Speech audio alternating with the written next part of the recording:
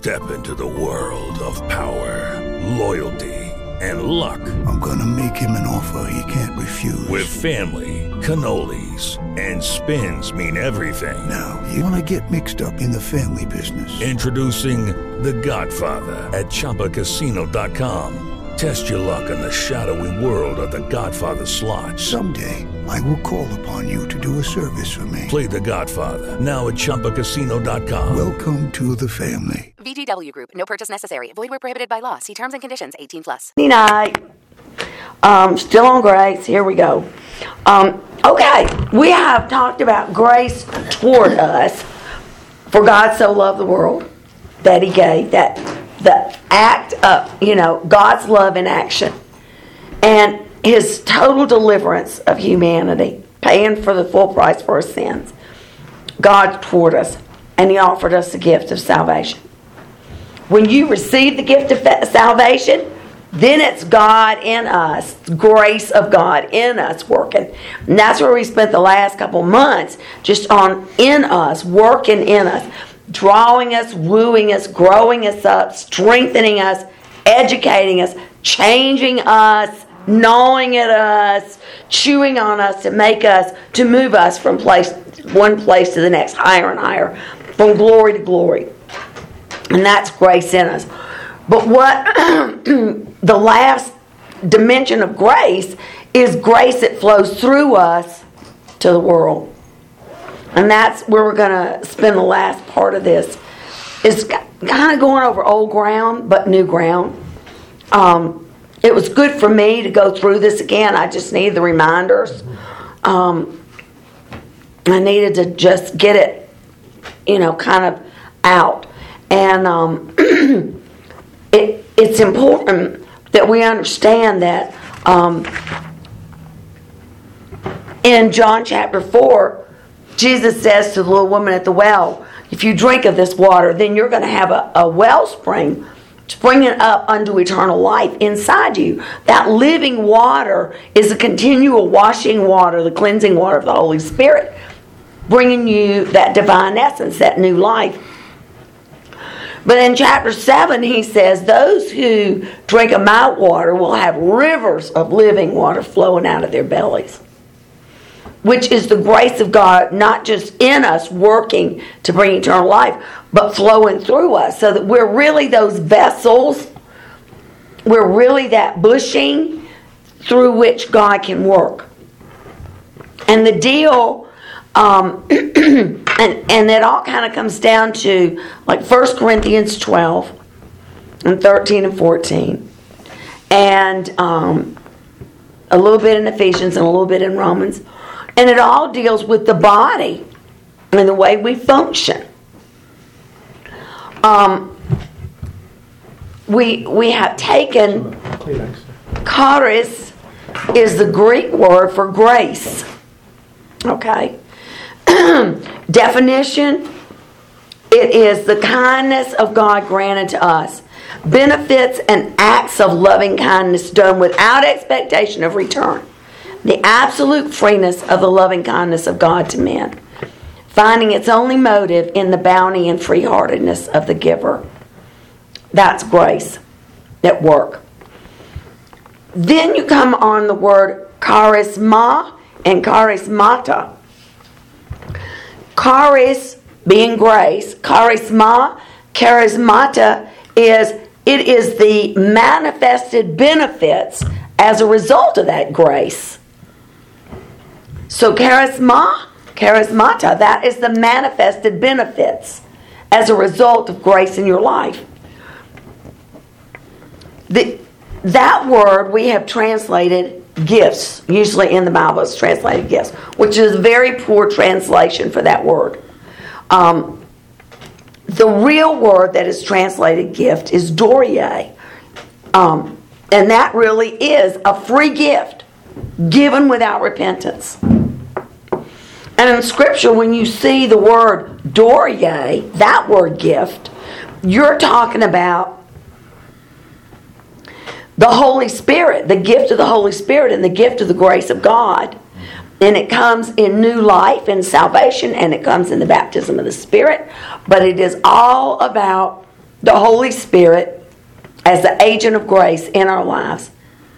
Okay? That is the gift that's given to us. And that is given without repentance. That is the pouring out of grace into our lives. Now, whether or not we receive the gift is another matter entirely. It is given. And it is without repentance.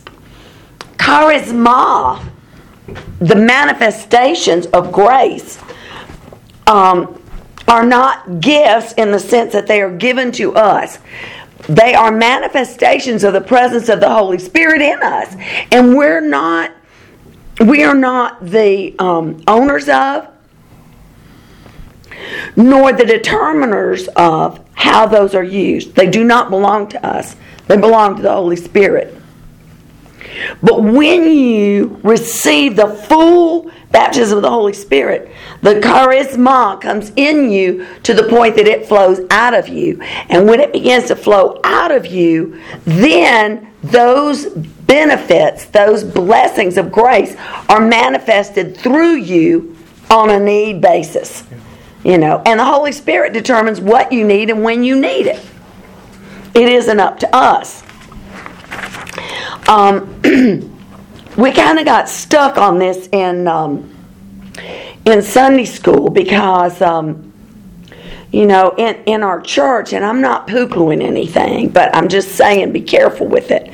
In order to become a member of this church, you have to take a test to find out what your gifting is.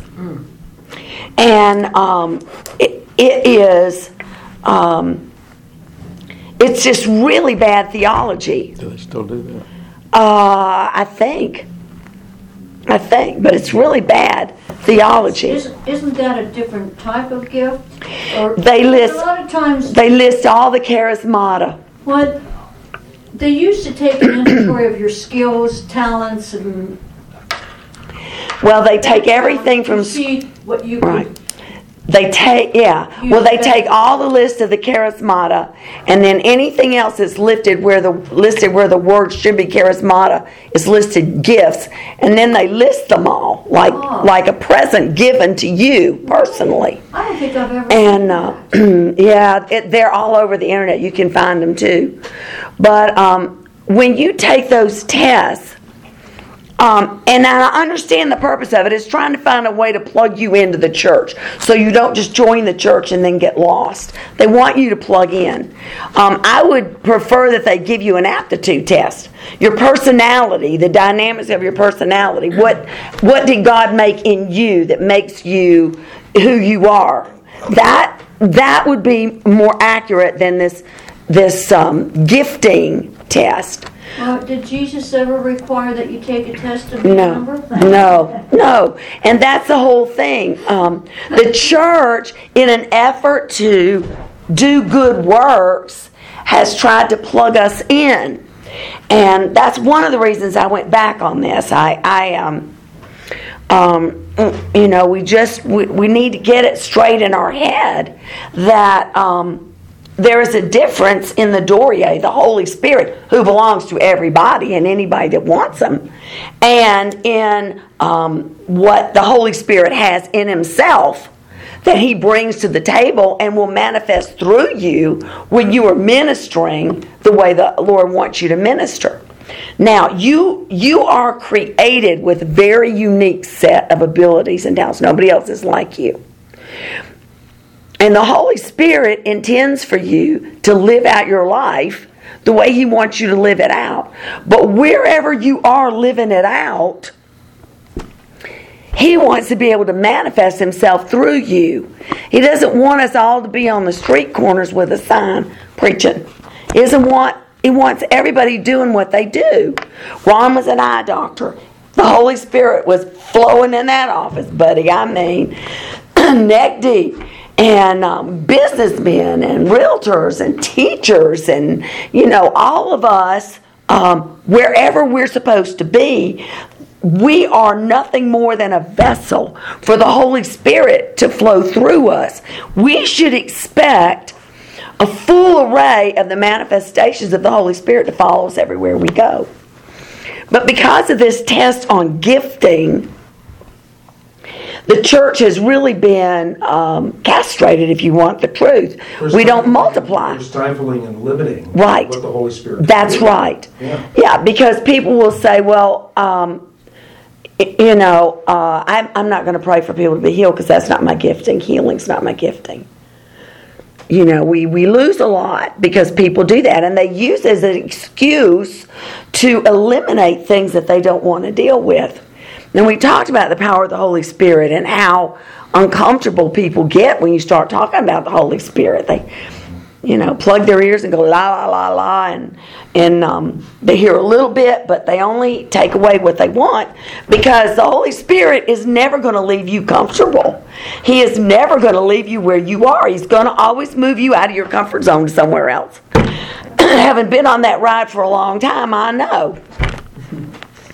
And He's never going to be satisfied to leave you where you are. I don't care where it is. He's not going to be satisfied to leave you there.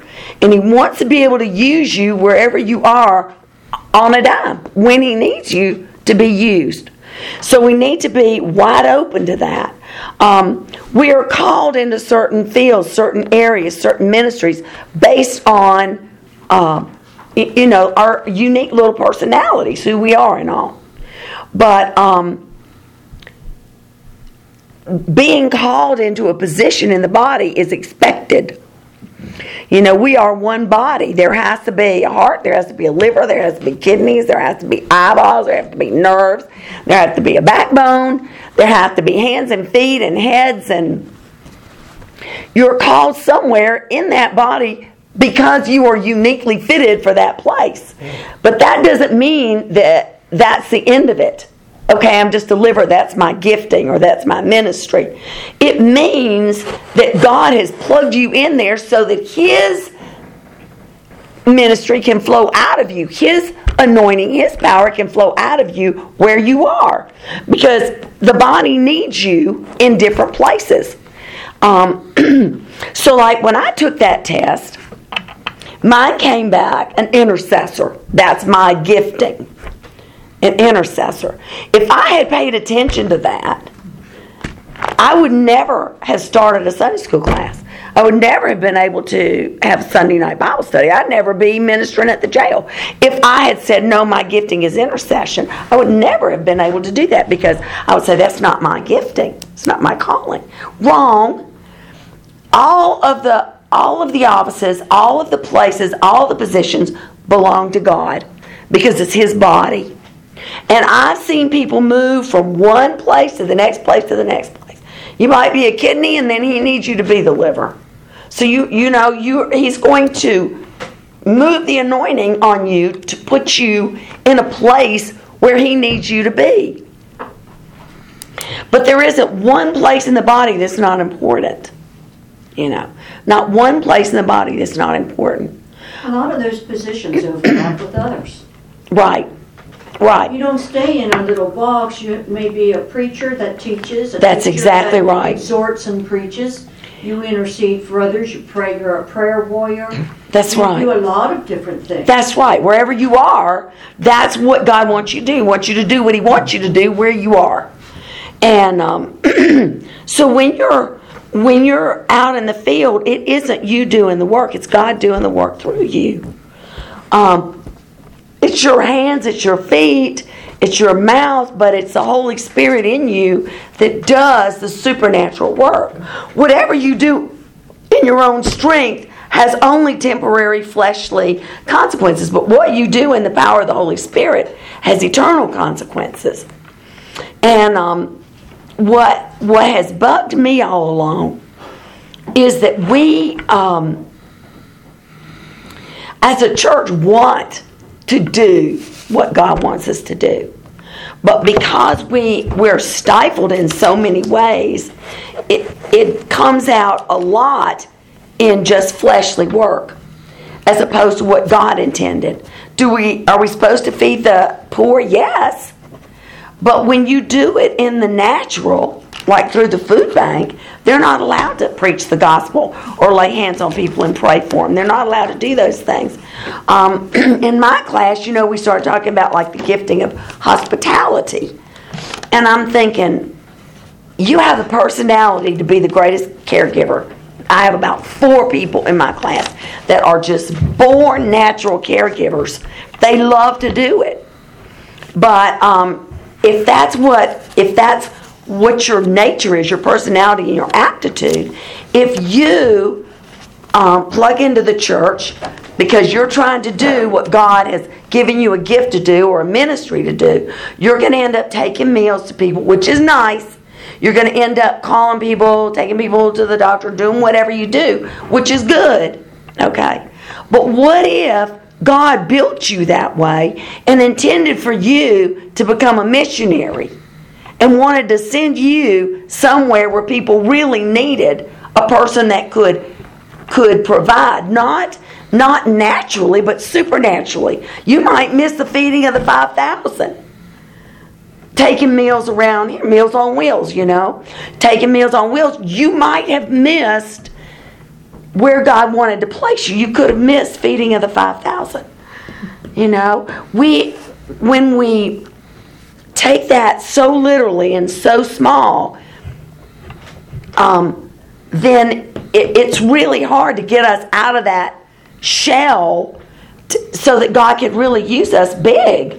And like administration, that's another gifting that was, several people in my Sunday school class have administration. So we do what we think. We go out and join all the church groups and offices in the committees, and, we do those things in church administration, which that's good because we need people that know what they're doing. And people who have that natural inclination, that's where we need them. But what if God had designed your personality with a passion and a love for administration, but He wanted you to build churches, to take your administrative skills and go out and build churches, as opposed to organizing the church that's already here? What if He had wanted you to do that? He wanted to take your aptitudes and your strengths and put you somewhere where you'd be a church builder. You miss so much, and the people who God intended to bless with it would not be blessed because you'd go, oh, well, I'm not called to be a missionary. I'm an administrator, But what if He wanted you to administrate in the mission field?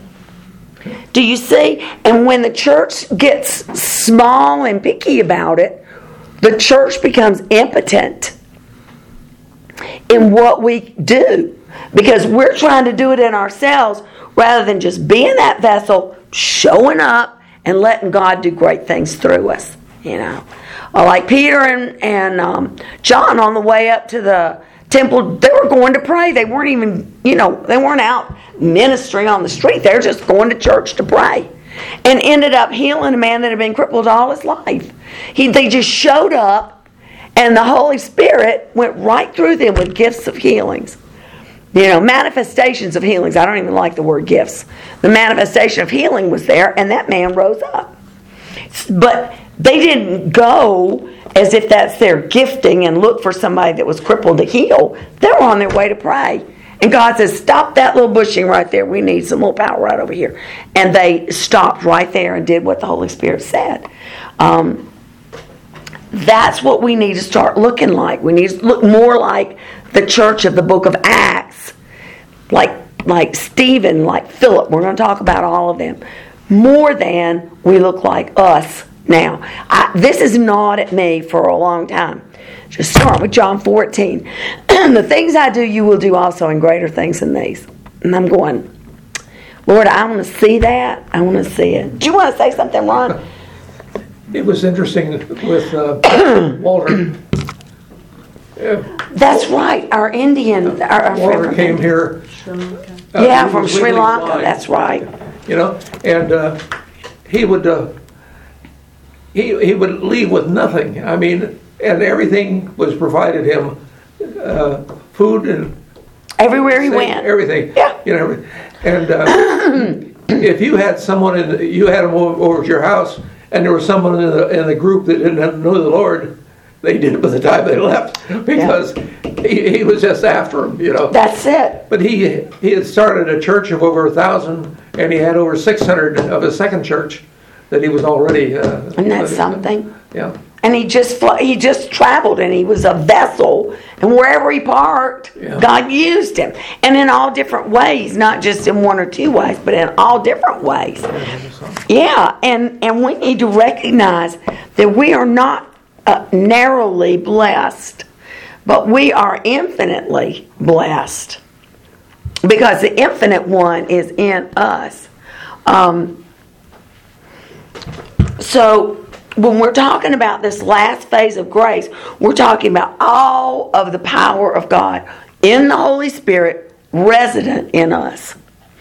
And it is a capability that's there for any purpose and anything that needs to come up. Anything God needs us to do. We should be wide open to whatever He has. We're not.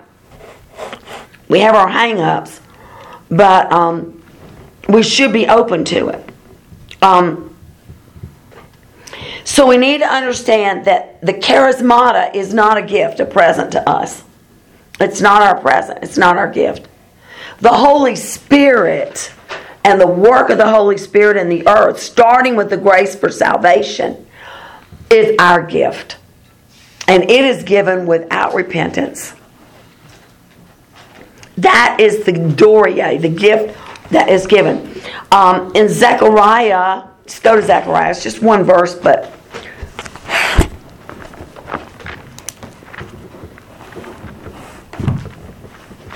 if you can find Zechariah, good luck. I'm having a hard time here. Come on, Zechariah. Zechariah chapter 12.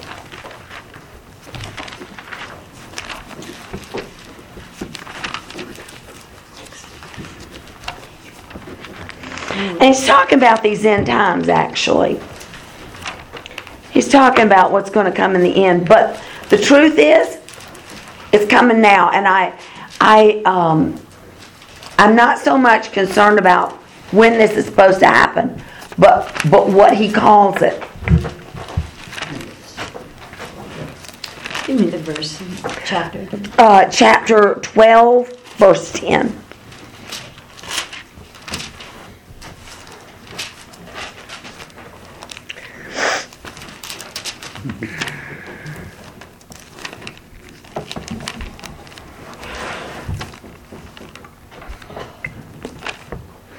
Okay, just one little verse here. I don't usually like to do this, but I just want you to see one phrase here.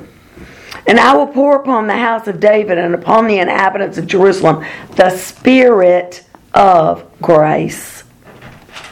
God is pouring out the Spirit of grace. That's the Holy Spirit. He's the agent of grace in us to the world.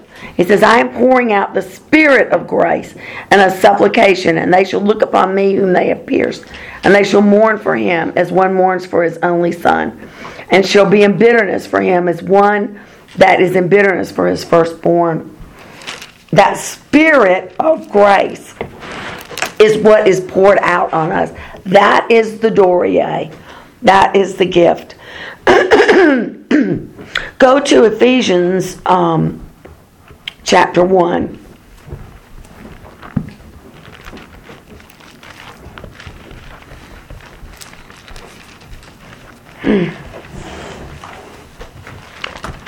Sorry about my little raspy voice tonight.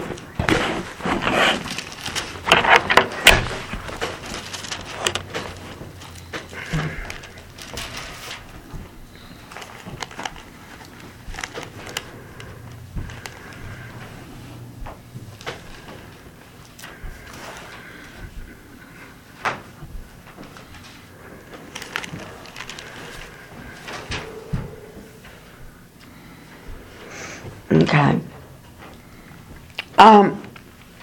Just start with verse 1 there. Paul, an apostle of Jesus Christ by the will of God, to the saints which are at Ephesus, to the faithful in Christ Jesus. Grace be to you and peace from God our Father and from the Lord Jesus Christ. Blessed be the God and the Father of our Lord Jesus Christ, who has blessed us, that's past tense, already done, with all spiritual blessings in heavenly places in Christ. Christos, that's the anointing. In the anointing that's on Jesus, in the Holy Spirit, the anointing power of the Holy Spirit. That's Christos. That's why we're called little Christians. So it isn't just some of the spiritual blessings in heavenly places, and you get one, and you get one, and you get one. But we have all the spiritual blessings in heavenly places in Christ Jesus, according as He has chosen us in Him before the foundations of the world, that we should be holy and without blame before Him in love, having predestined us unto the baptism of children by Jesus Christ to Himself, according to the good pleasure of His will, to the praise of the glory of His grace, wherein He has made us accepted in the Beloved.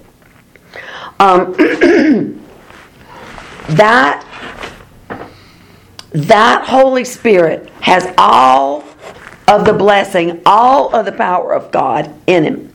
And He says He has abounded to us with that grace. And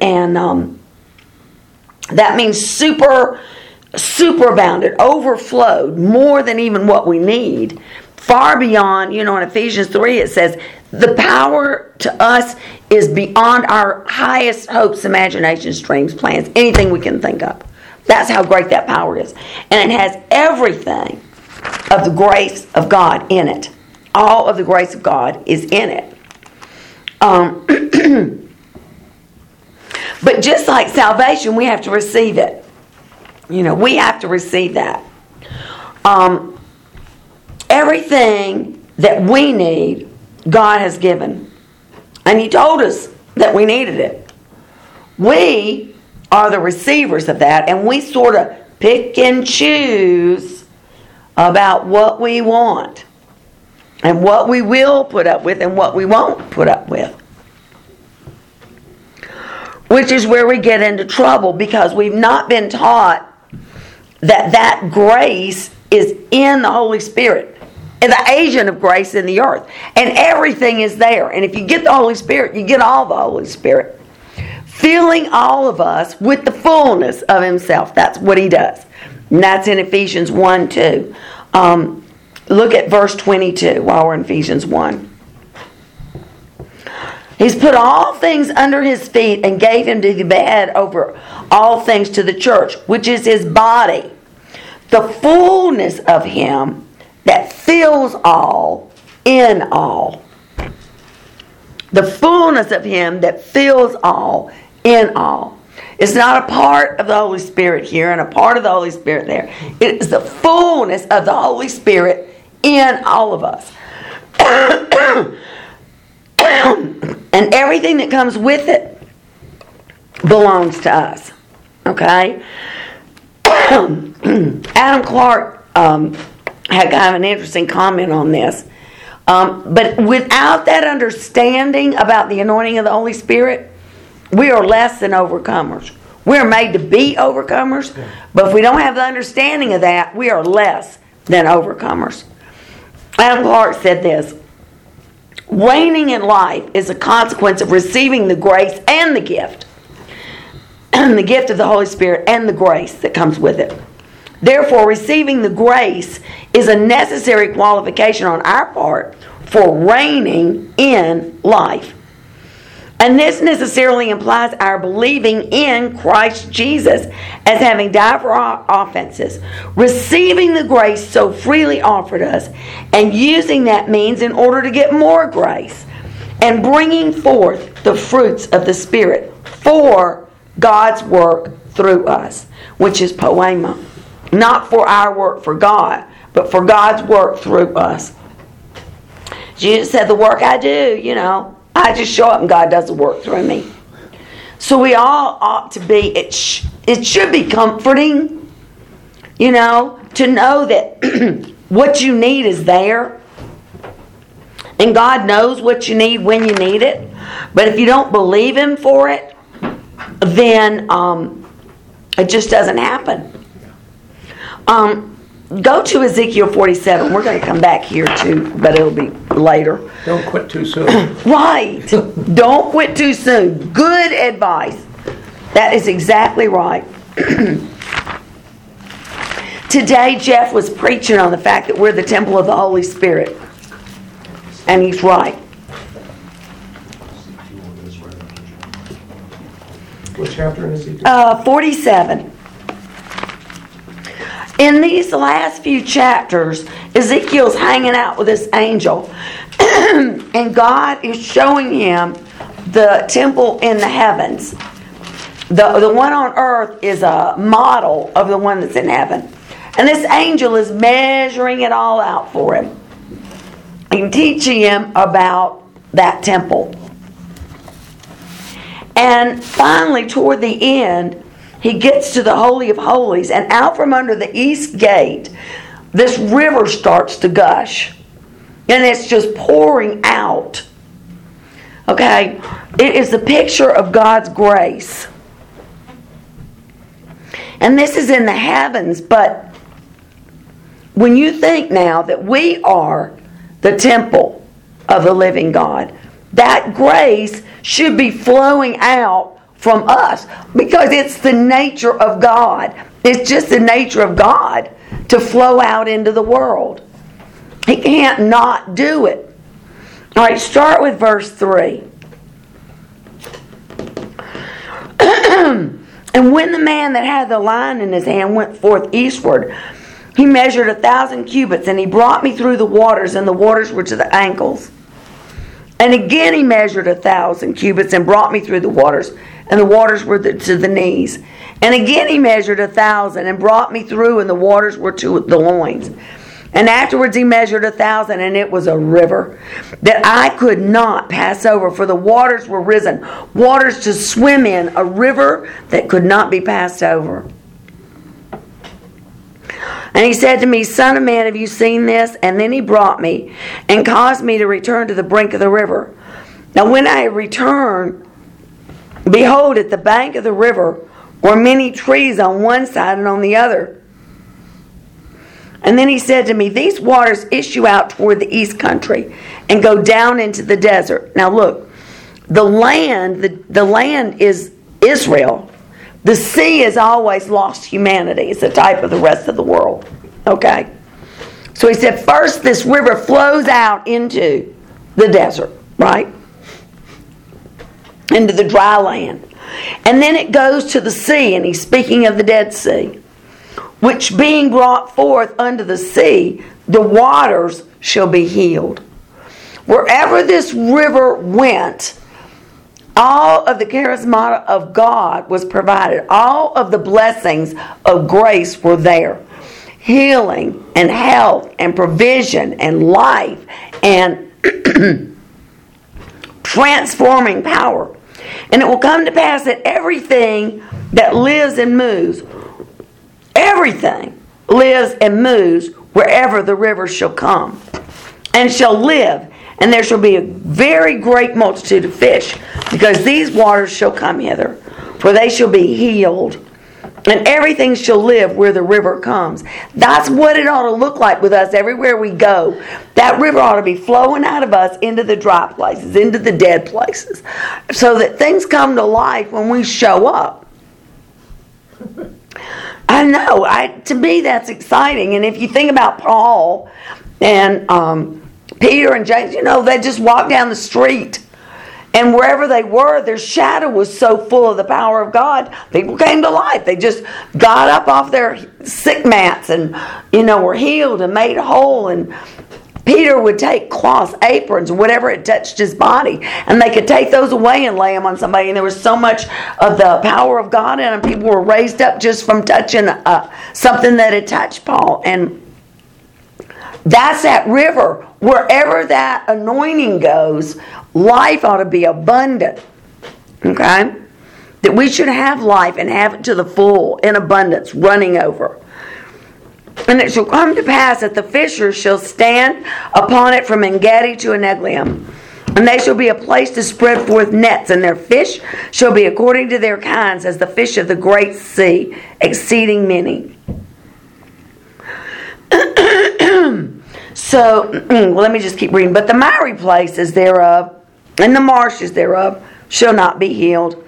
They shall be given to salt. There are places where people are not going to receive the living power of the Holy Spirit. He'll come there.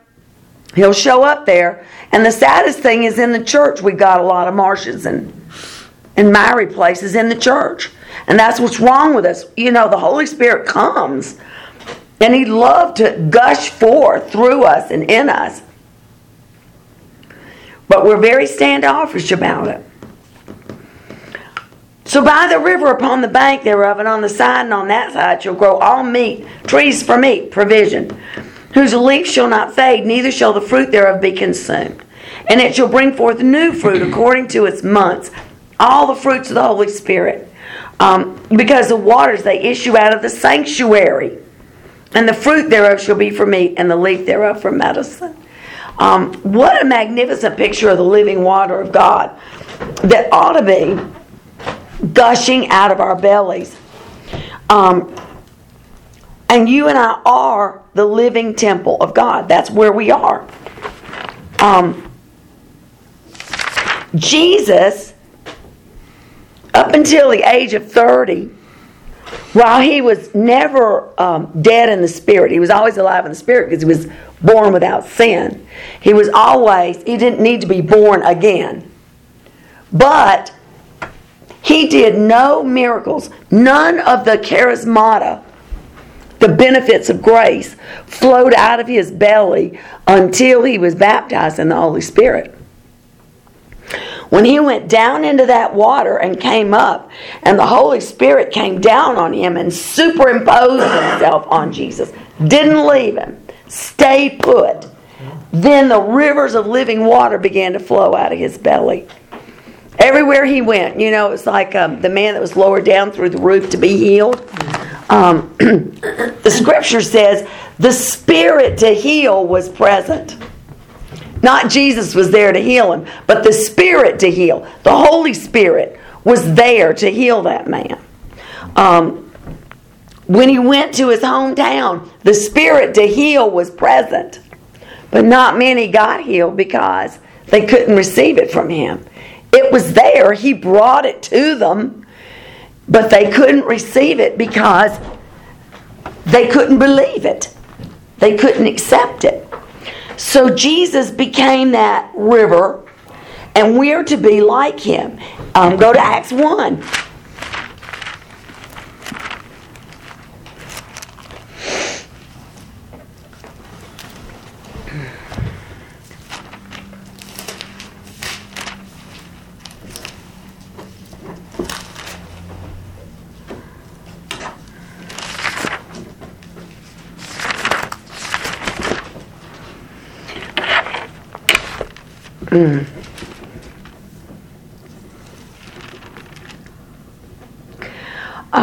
Start with verse 4.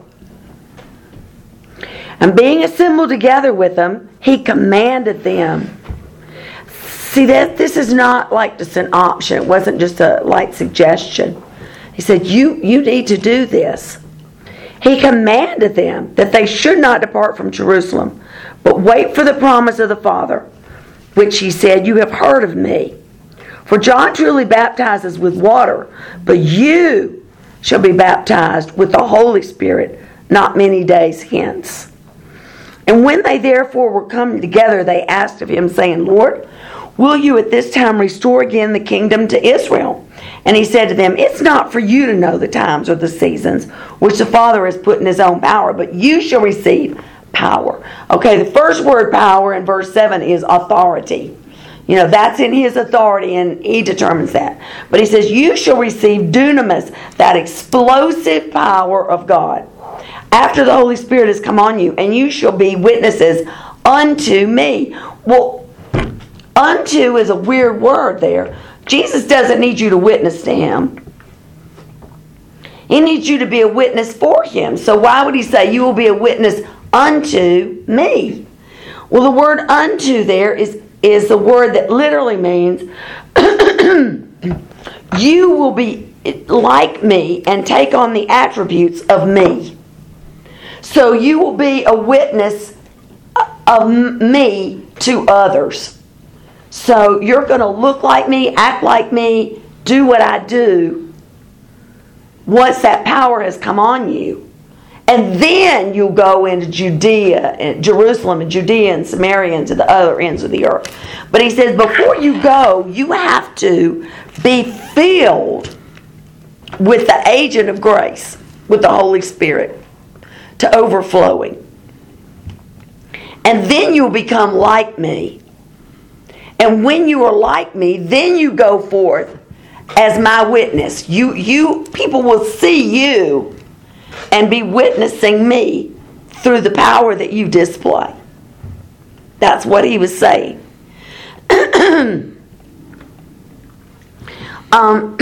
So if Jesus was saying that we need that, then we need that. We need it all. We need every bit of it. Anything and everything he has for us. Because, the church should be looking just like Jesus. But we don't. We don't look like Jesus. And so we need to start getting about that. Go to 1 Corinthians 12. We're going to spend a pretty good amount of time in 1 Corinthians for, swimming around. But we're just going to start at the beginning. Let me read what the lexicon says about charisma, the manifestations of grace. Okay, charis is grace. Charisma, which is what they're talking about here when it says gifts, is charisma, the manifestations of grace. This is what the lexicon says.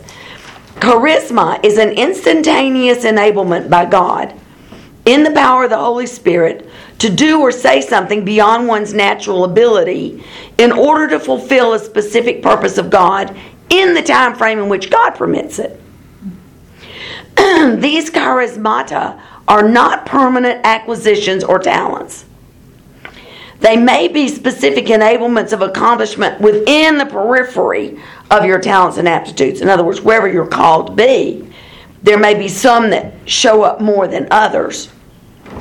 But they're all given by God in the first place.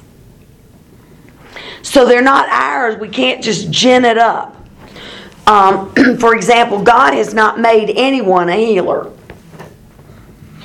But God heals through us in the charismata. In the manifestations of grace, people are healed. But none of us are healers. Jesus healed no one.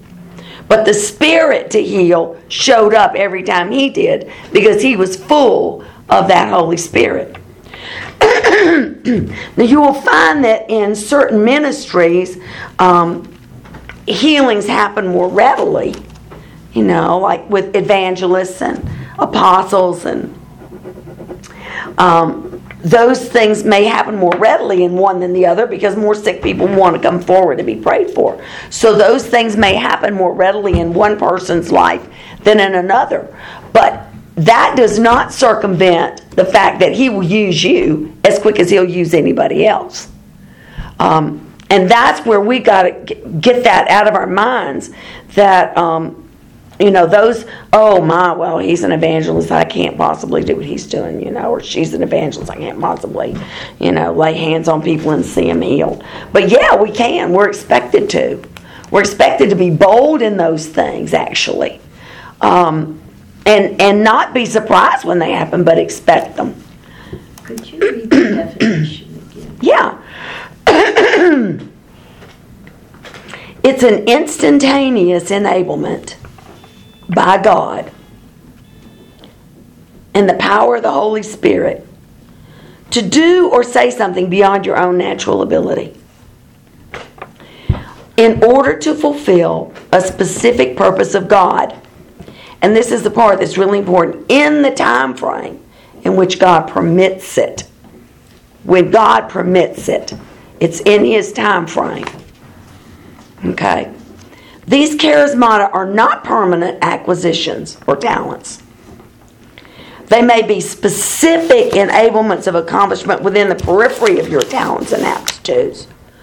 But they are given by God in the first place. That help, Lee?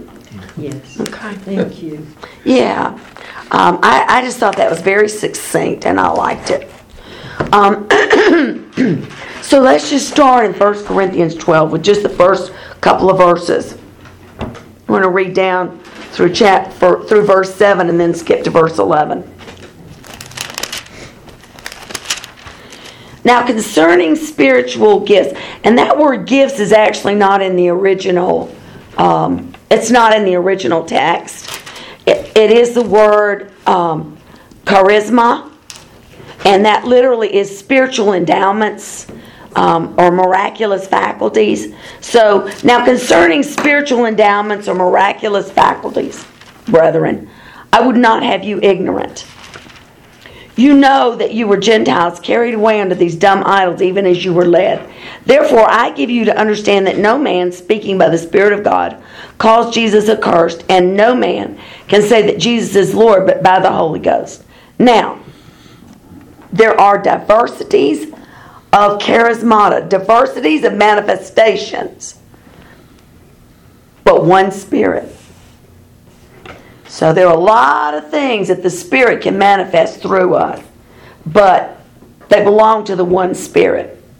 There are differences of administrations, but the same Lord. So there are different places where we administer the charismata, where they're administered. But Jesus is Lord. Jesus determines when and where and how. And there are diversities of operations, but it is the same God which works all in all. God is the one that works through us. He works all of the blessings of grace through us. It's all Him. Now go down to verse 11. But in all these works that one and the selfsame Spirit. See, all these work by that one and the selfsame Spirit. They all work by the Spirit, not by you and me. Dividing to every man severally as he will. Okay. Dividing severally. We always want to say it's like, dealing out a set of cards. You get 6, I get 6. But that's not what that means. It means, it literally means that God is dispersing them to all men, each and every one of us, according to what He needs done. Okay? So it doesn't mean that He gives you one thing and me another thing. Because if I'm ministering to somebody and God knows what I need. I may need a word of knowledge or a word of wisdom, But if that's not my gifting, then I'm not able to minister to a person who needs me to have an understanding. God's going to say, you need to know this about this person. You need to have this wisdom to share with this person so that they know what's coming or what's about to happen or whatever. You can't determine for yourself, I think now I'm going to think up something wise, or I'm going to get this word of knowledge. You can't gin it up in yourself. There's no way that you can do that. So then you have to start thinking, okay, if there's one Lord, one Holy Spirit, one Lord, one God, and all of the manifestations of grace are in God through the power of the Holy Spirit, then when you are filled with the Holy Spirit, you are filled with the fullness of God. It's all there and ready to be used. So then he goes into this explanation that we're all one body. They're all different members. Every member has something to do. It's interesting when you look at it, and the word gifting is still used, which really frustrates me.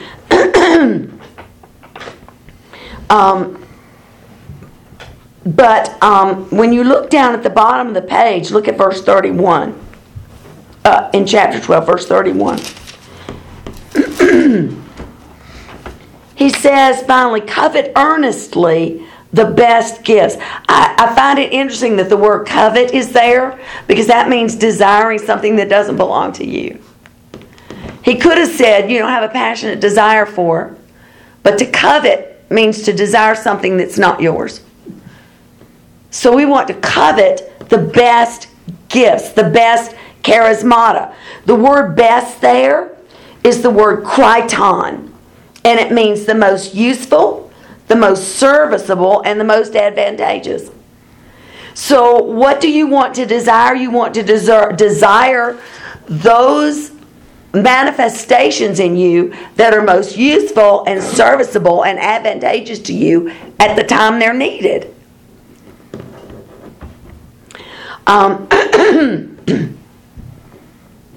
And God knows. So what we do is show up and trust that God is going to be available to give us exactly what we need to minister.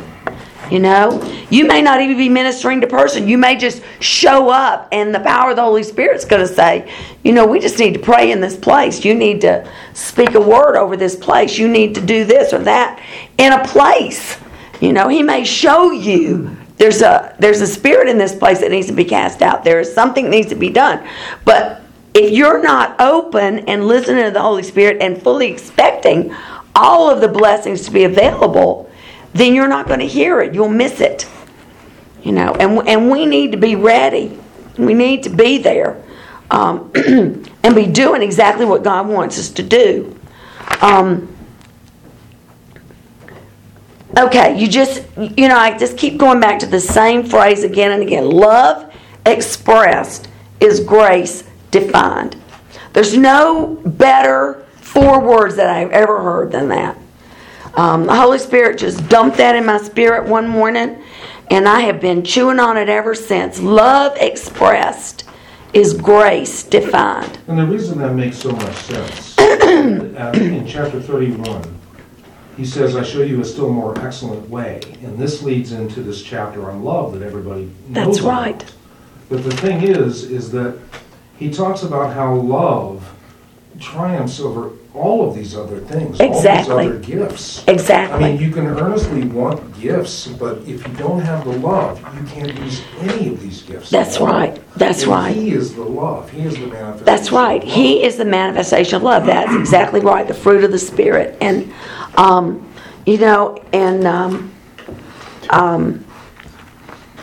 in Galatians, that's what he says. He says, you should be producing the fruit of love. We can't even love the way God loves. That's just a fruit.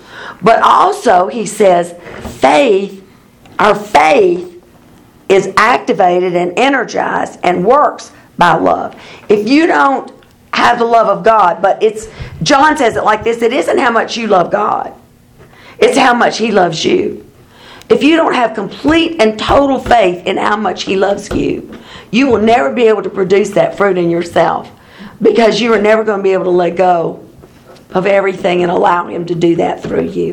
We're always holding out on something, It's a total letting go. And once you have become totally dependent on and trust completely the full love of God, fear is cast out and faith works. It's empowered and engendered by that love. And when the faith is working, the Holy Spirit is gushing right out of you. That is exactly right. The sad thing is this. When God created the world, there were 2 trees. The tree of the knowledge of good and evil and the tree of life. And both trees are flourishing in the church. Both trees are flourishing in the church. And we tend to feed a little bit on this one and a lot on this one, or a lot on this one and a little bit on that one. We seem to graze from one to the other. And we're slowly letting go of the tree of the knowledge of good and evil. But like we were talking about in Sunday school today, we determine what's good for us and what's not good for us. And we're real happy for the Holy Spirit to come visit in church. But we've also determined that it's good that He sit on the back row and be quiet. And not make a scene. You know, and that's the tree of the knowledge of good and evil. We've eaten of the tree of life. We have eternal life. We love God, but we are still deciding for ourselves in a self-righteous way what we will have and what we won't have. Hey, we've come a long way. Are you talking? We have a few say amen, hallelujah. Isn't that awesome? Praise the Lord. And Got an amen pew. That's good. We have a couple in the 9:30 service. That's good. We open our mouths. That's good. Isn't that funny? I made a note earlier. Is there a relationship here between gifts of the Spirit and the tree of life? Yes. Okay. Yes. I had written that to myself. I sometimes. Yes, and that's right. When you're feeding on the tree of life, that's when you're feeding on life is Zoe, it's divine essence. And when you're feeding on the divine essence of God, the Holy Spirit is going to be full in you. Now, you know, when you read in Acts, they were baptized with the Holy Spirit. A little bit later, they're all praying in the room. They're refilled with the Holy Spirit again. And so you need to continually feed on that divine essence in order for it to be alive and working in you. Everything gets dormant, you know, use it or lose it. And we were created that way. I know it because I haven't been in the gym in a month. Bill hadn't been in almost a month, and he's about died this week going back. So use it or lose it. Physically, use it or lose it spiritually. You know, it doesn't mean it's not there. Residents, I have muscles, but boy, you know, if you don't use them, they get dormant, they get weak. And that's what happens to us. So you feed on the tree of life instead of on the tree of the knowledge of good and evil. But when you get weak, then your flesh gets stronger, and all of a sudden your feet of clay take over and you begin to get fearful about things, you know. Oh my gosh, what would happen if the Holy Spirit got loose in church one Sunday? You know, oh my word, we might lose people. We might, you know. And what a scary thought, you know. We got a couple holy wars in the choir. Oh my. Say I had amen. an unusual thing happen. I was back at the time that Hyman was like 4 churches, and you'd speak at 4, you know. Yeah. And so we were this particular morning. The first one was a gravel pit by Methodist Church. Well, anyway, I was going on the way down, and I had to go to the bathroom, and they don't have a bathroom there. Oh no! They have a little shed around behind the place, you know.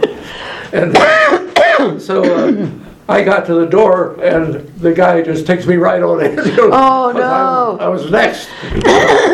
So I was in there, and a guy got through the first part of the service and everything, and I just couldn't go any longer. Yeah. So I went out the back door and excused myself, and just left out the back door. Well, anyway, when I got back up into the church, you know, I was a little surprised, you know, that anybody was left. You know, but it was a fascinating thing because we talked a lot that morning, and we were talking about the Holy Spirit, the need of it, and we had several people healed, you know, in the church, and people were there, and it was really down home, you know. Isn't that neat? And it was fascinating. But the thing, I was all ready to quit, you know, going at the back door. Yeah, and there they were, ready for you. You know, God knows what He's doing. Yeah. It's amazing, isn't it? But He can turn any situation into something meaningful, you know. He can. Thing. He absolutely can if we just give Him the work. Okay, just looking at these trees, you know, if you feed on the tree of the knowledge of good and evil, that takes you to the law. Then the law takes you to your own efforts to become righteous before God. Your own efforts to please God with what you do. And then that leads to self-righteousness, and then that leads to bondage and a fall from grace. When we fall from grace, that doesn't mean that God's grace stops flowing to us. It means we've just fallen away from what God has provided for us. You know, we turned off the pump. God didn't.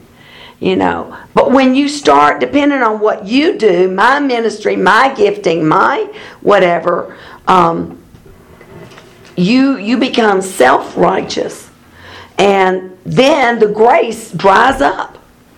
But when you feed on the tree of life, that's where grace is.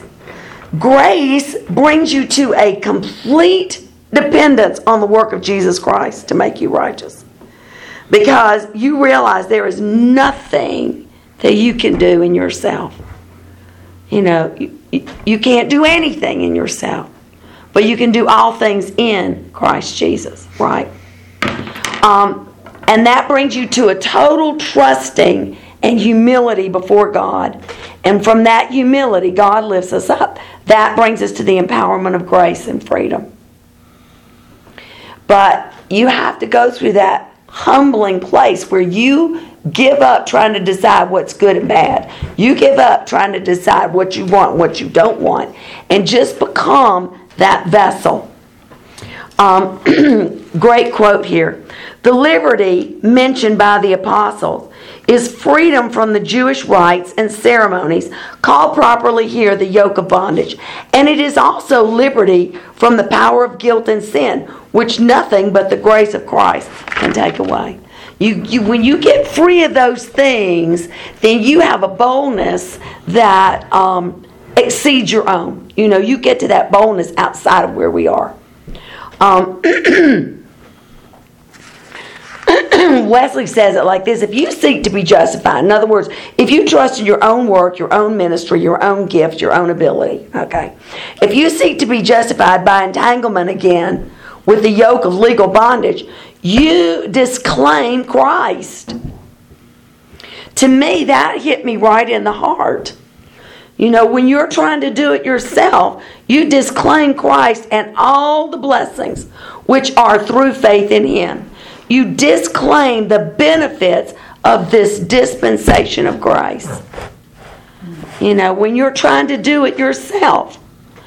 So you become supernaturally impotent when you try to become naturally gifted or naturally talented.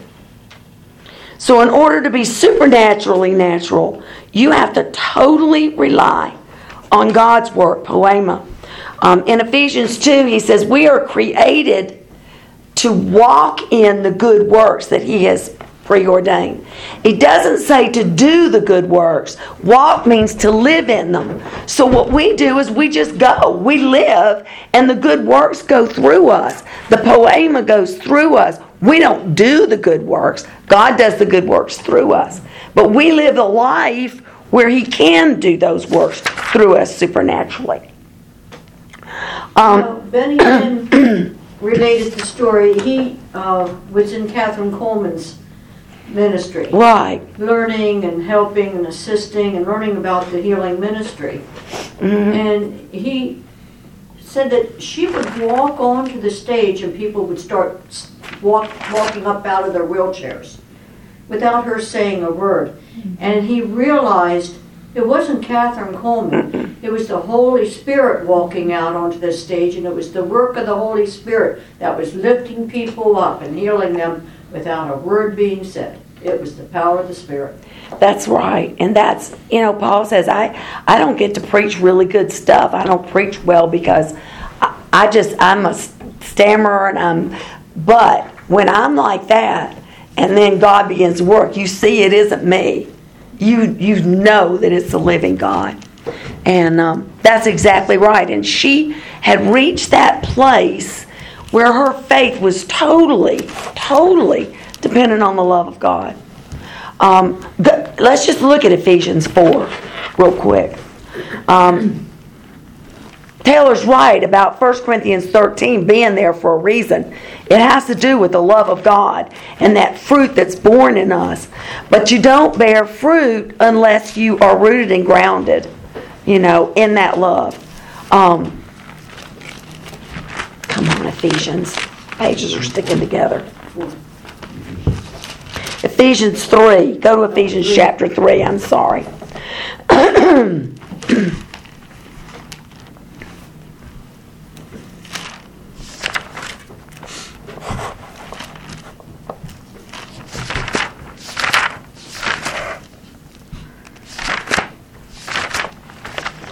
Okay. We're doing good tonight. The Ephesians were baptized in the Holy Spirit 20 years after Pentecost. It was 20 years later that they came to believe and then were baptized in the Holy Spirit. The Holy Spirit's working. It continues to repeat itself. God never changes. He's the same yesterday, today, and forever. But the Ephesians were baptized in the Holy Spirit. So they understood this power.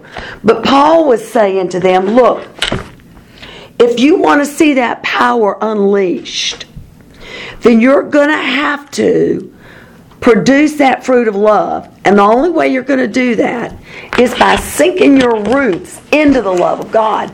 Meaning you're going to have to anchor yourself in the love of God. That's what Paul, John would say, beloved, let us love one another.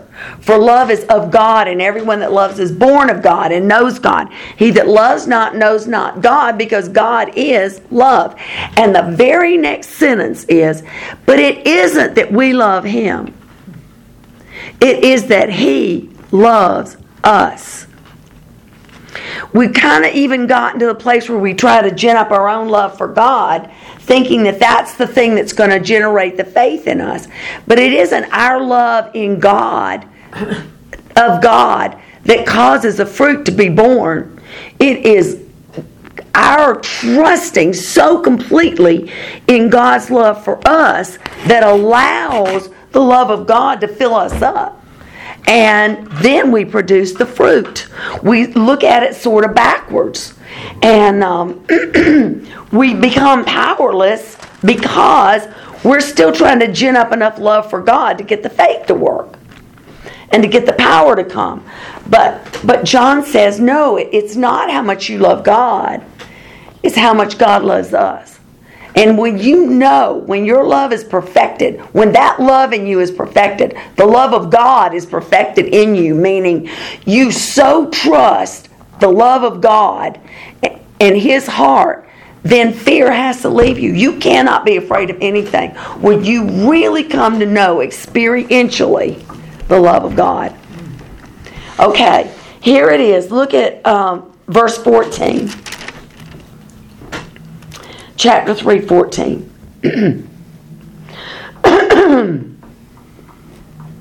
For this reason, seeing the greatness of this plan by which you are built together in Christ, I bow my knees before the Father of our Lord Jesus Christ, for whom every family in heaven and on earth is named, that Father from whom all fatherhood takes its title and derives its name. May He grant you, out of the rich treasury of His glory, to be strengthened and reinforced with mighty power, dunamis, in the inner man by the Holy Spirit, there's the gift, indwelling your innermost being and personality. May Christ, through your faith, dwell and settle down and abide and make His permanent home in your hearts. May you be rooted deep in love and founded securely in love.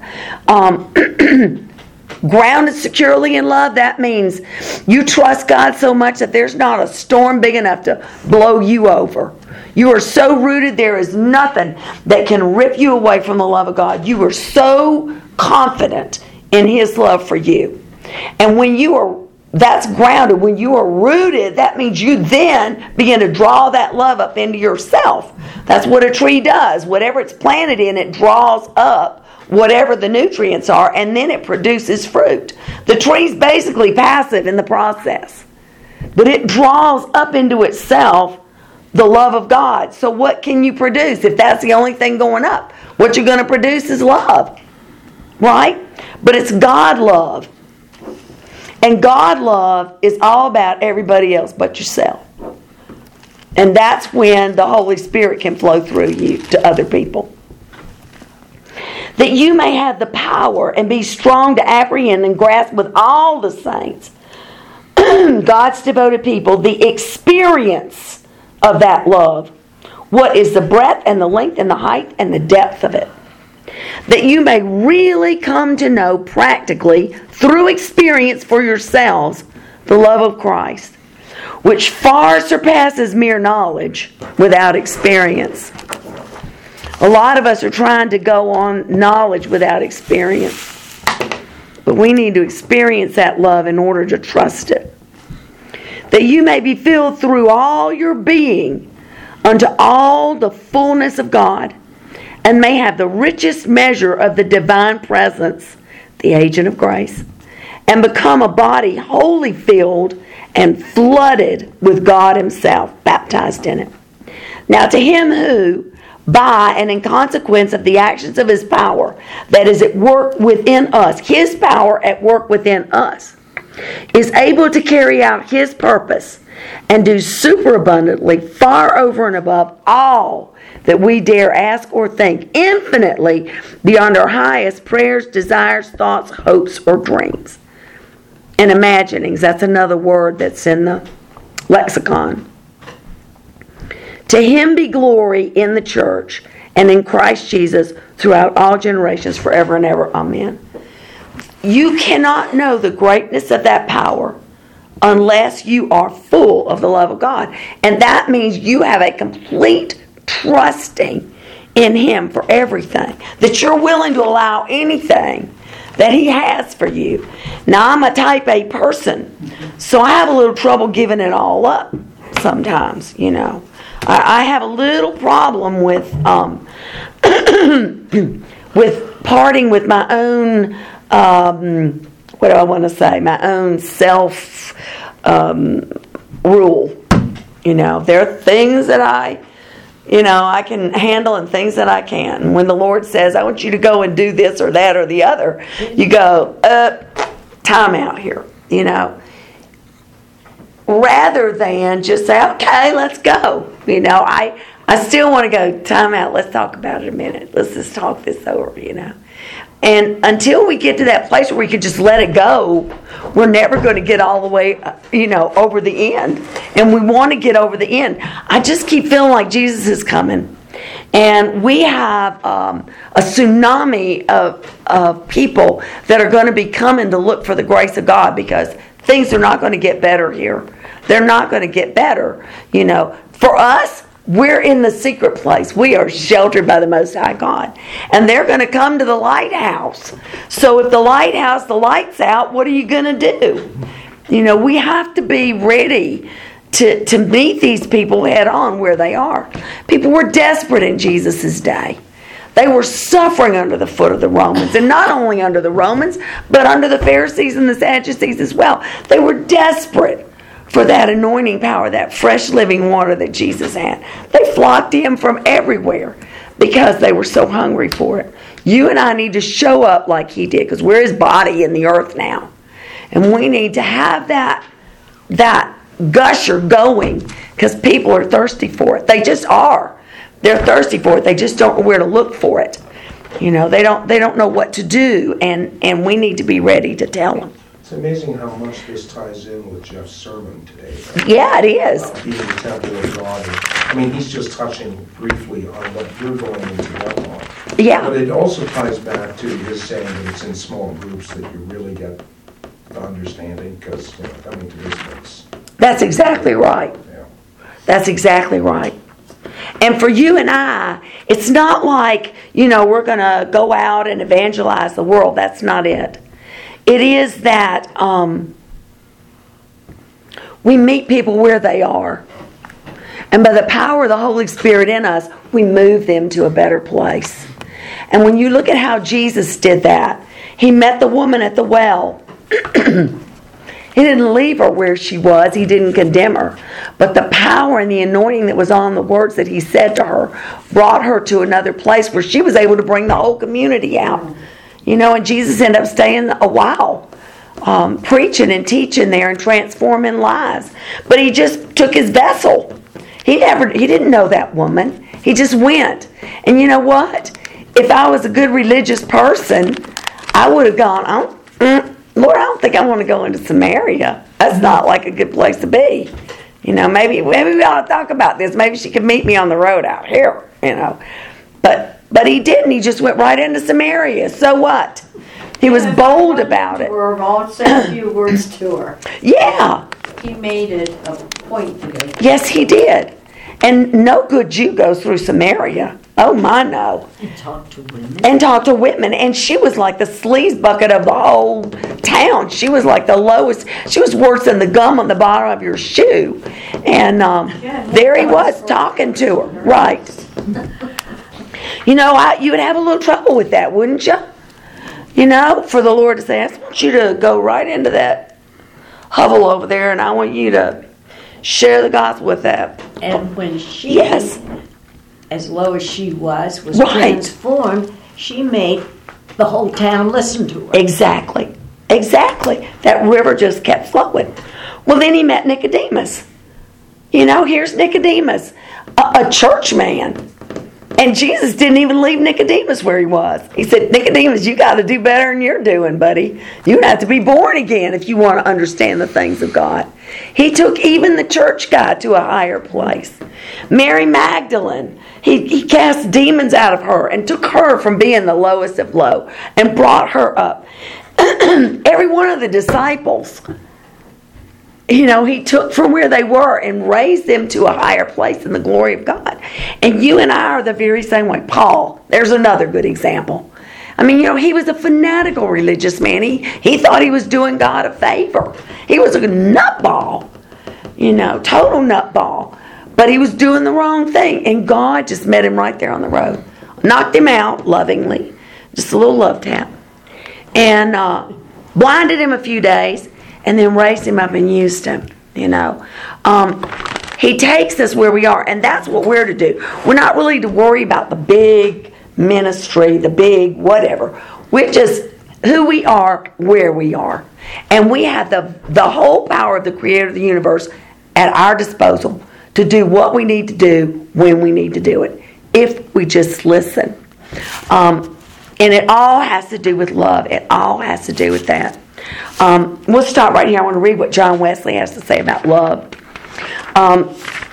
What we're going to start on next time is untangling this mess about the gifts, you know, and how the church is organized and how the body works and how it all, you know, comes into play. We're going to try to untangle that mess that the church is made of it. But this is what John Wesley said about 1 Corinthians 13. The love of God and of our neighbor for God's sake is patient toward all men. It suffers all the weakness, the ignorance, the errors, and the infirmities of the children of God, and all malice and wickedness of the children of the world. And all this, not only for a time, but to the end. And in every step of overcoming evil with good, it is kind and soft and mild and benign. It inspires the sufferer at once with amiable sweetness and the most fervent and tender affections. Love acts not rashly. It doesn't hastily condemn anyone. It never passes severe sentence on a slight and sudden view of things, nor does it ever act or behave in a violent or headstrong or precipitate manner. And this is the line that I love. Love alone is the sum of perfection in heaven. Love alone is the sum of perfection in heaven. I thought, wow, Wesley, you just nailed that, buddy. You just nailed it. And then like John says, it isn't that we love him. It is that he loved us. So when we get into that place where we understand God's love, then we are compelled to love. But until you can fully trust in the love that he has for you, you cannot be impelled to love others. You have to be full of that trust in what he's done for you first. And then he impels us to love others and compels us.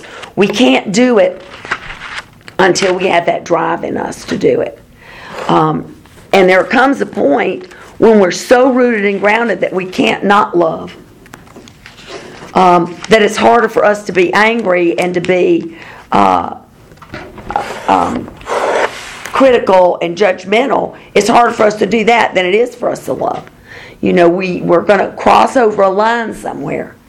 And then we become to see how Jesus could hang on that cross and say, Father, forgive them, for they know not what they do. How Stephen could say, Father, you know, don't lay this to their at their feet, this guilt, because they don't know what they're doing. But they were so grounded and so trusting in the love of God that they were impelled and compelled to love. They couldn't not love. And that's when the power of God is released. That's when it just pours out of us in unbelievable measures when we get to that place. We get tastes of it. We get a flash of it here and there because we're going that way. But to walk in it and to live in it like the apostles did, we're fully expected to do that. But we have to come to that place in love. Okay, we're going to stop there, and then next week we're going to start untangling the mess. Oh my goodness, Lord God, we just thank you so much for your word. Father, I just speak to every high thing in us and every imagination in us that exalts itself against the knowledge of God. Lord, I cast down all of our rationalizations. I cast down our self-preservation. I cast down every stronghold that causes us to hold out on anything that you have for us, Lord. And I speak to every thought of ours to come into captivity to the obedience of Christ Jesus. Holy Spirit, work in us this week. Cause us to let go of more and more, surrender more and more, and trust you more and more, Holy Spirit, as we experience your love through the week. Lord, we just thank you so much that you love us even when we're not lovely, and that you're faithful even when we're not faithful, Lord, and that the work that you've begun in us, you will complete. That you are faithful to do that, Lord. We put our full trust in that, and we give you the praise and the thanks for it, Lord. Amen. Lucky Land Casino, asking people, what's the weirdest place you've gotten lucky? Lucky? In line at the deli, I guess? Aha, in my dentist's office. More than once, actually. Do I have to say? Yes, you do. In the car before my kids' PTA meeting. Really? Yes. Excuse me, what's the weirdest place you've gotten lucky? I never win and tell. Well, there you have it. You can get lucky anywhere, playing at LuckyLandSlots.com. Play for free right now. Are you feeling lucky? No purchase necessary. Void where prohibited by law. 18+. Terms and conditions apply. See website for details.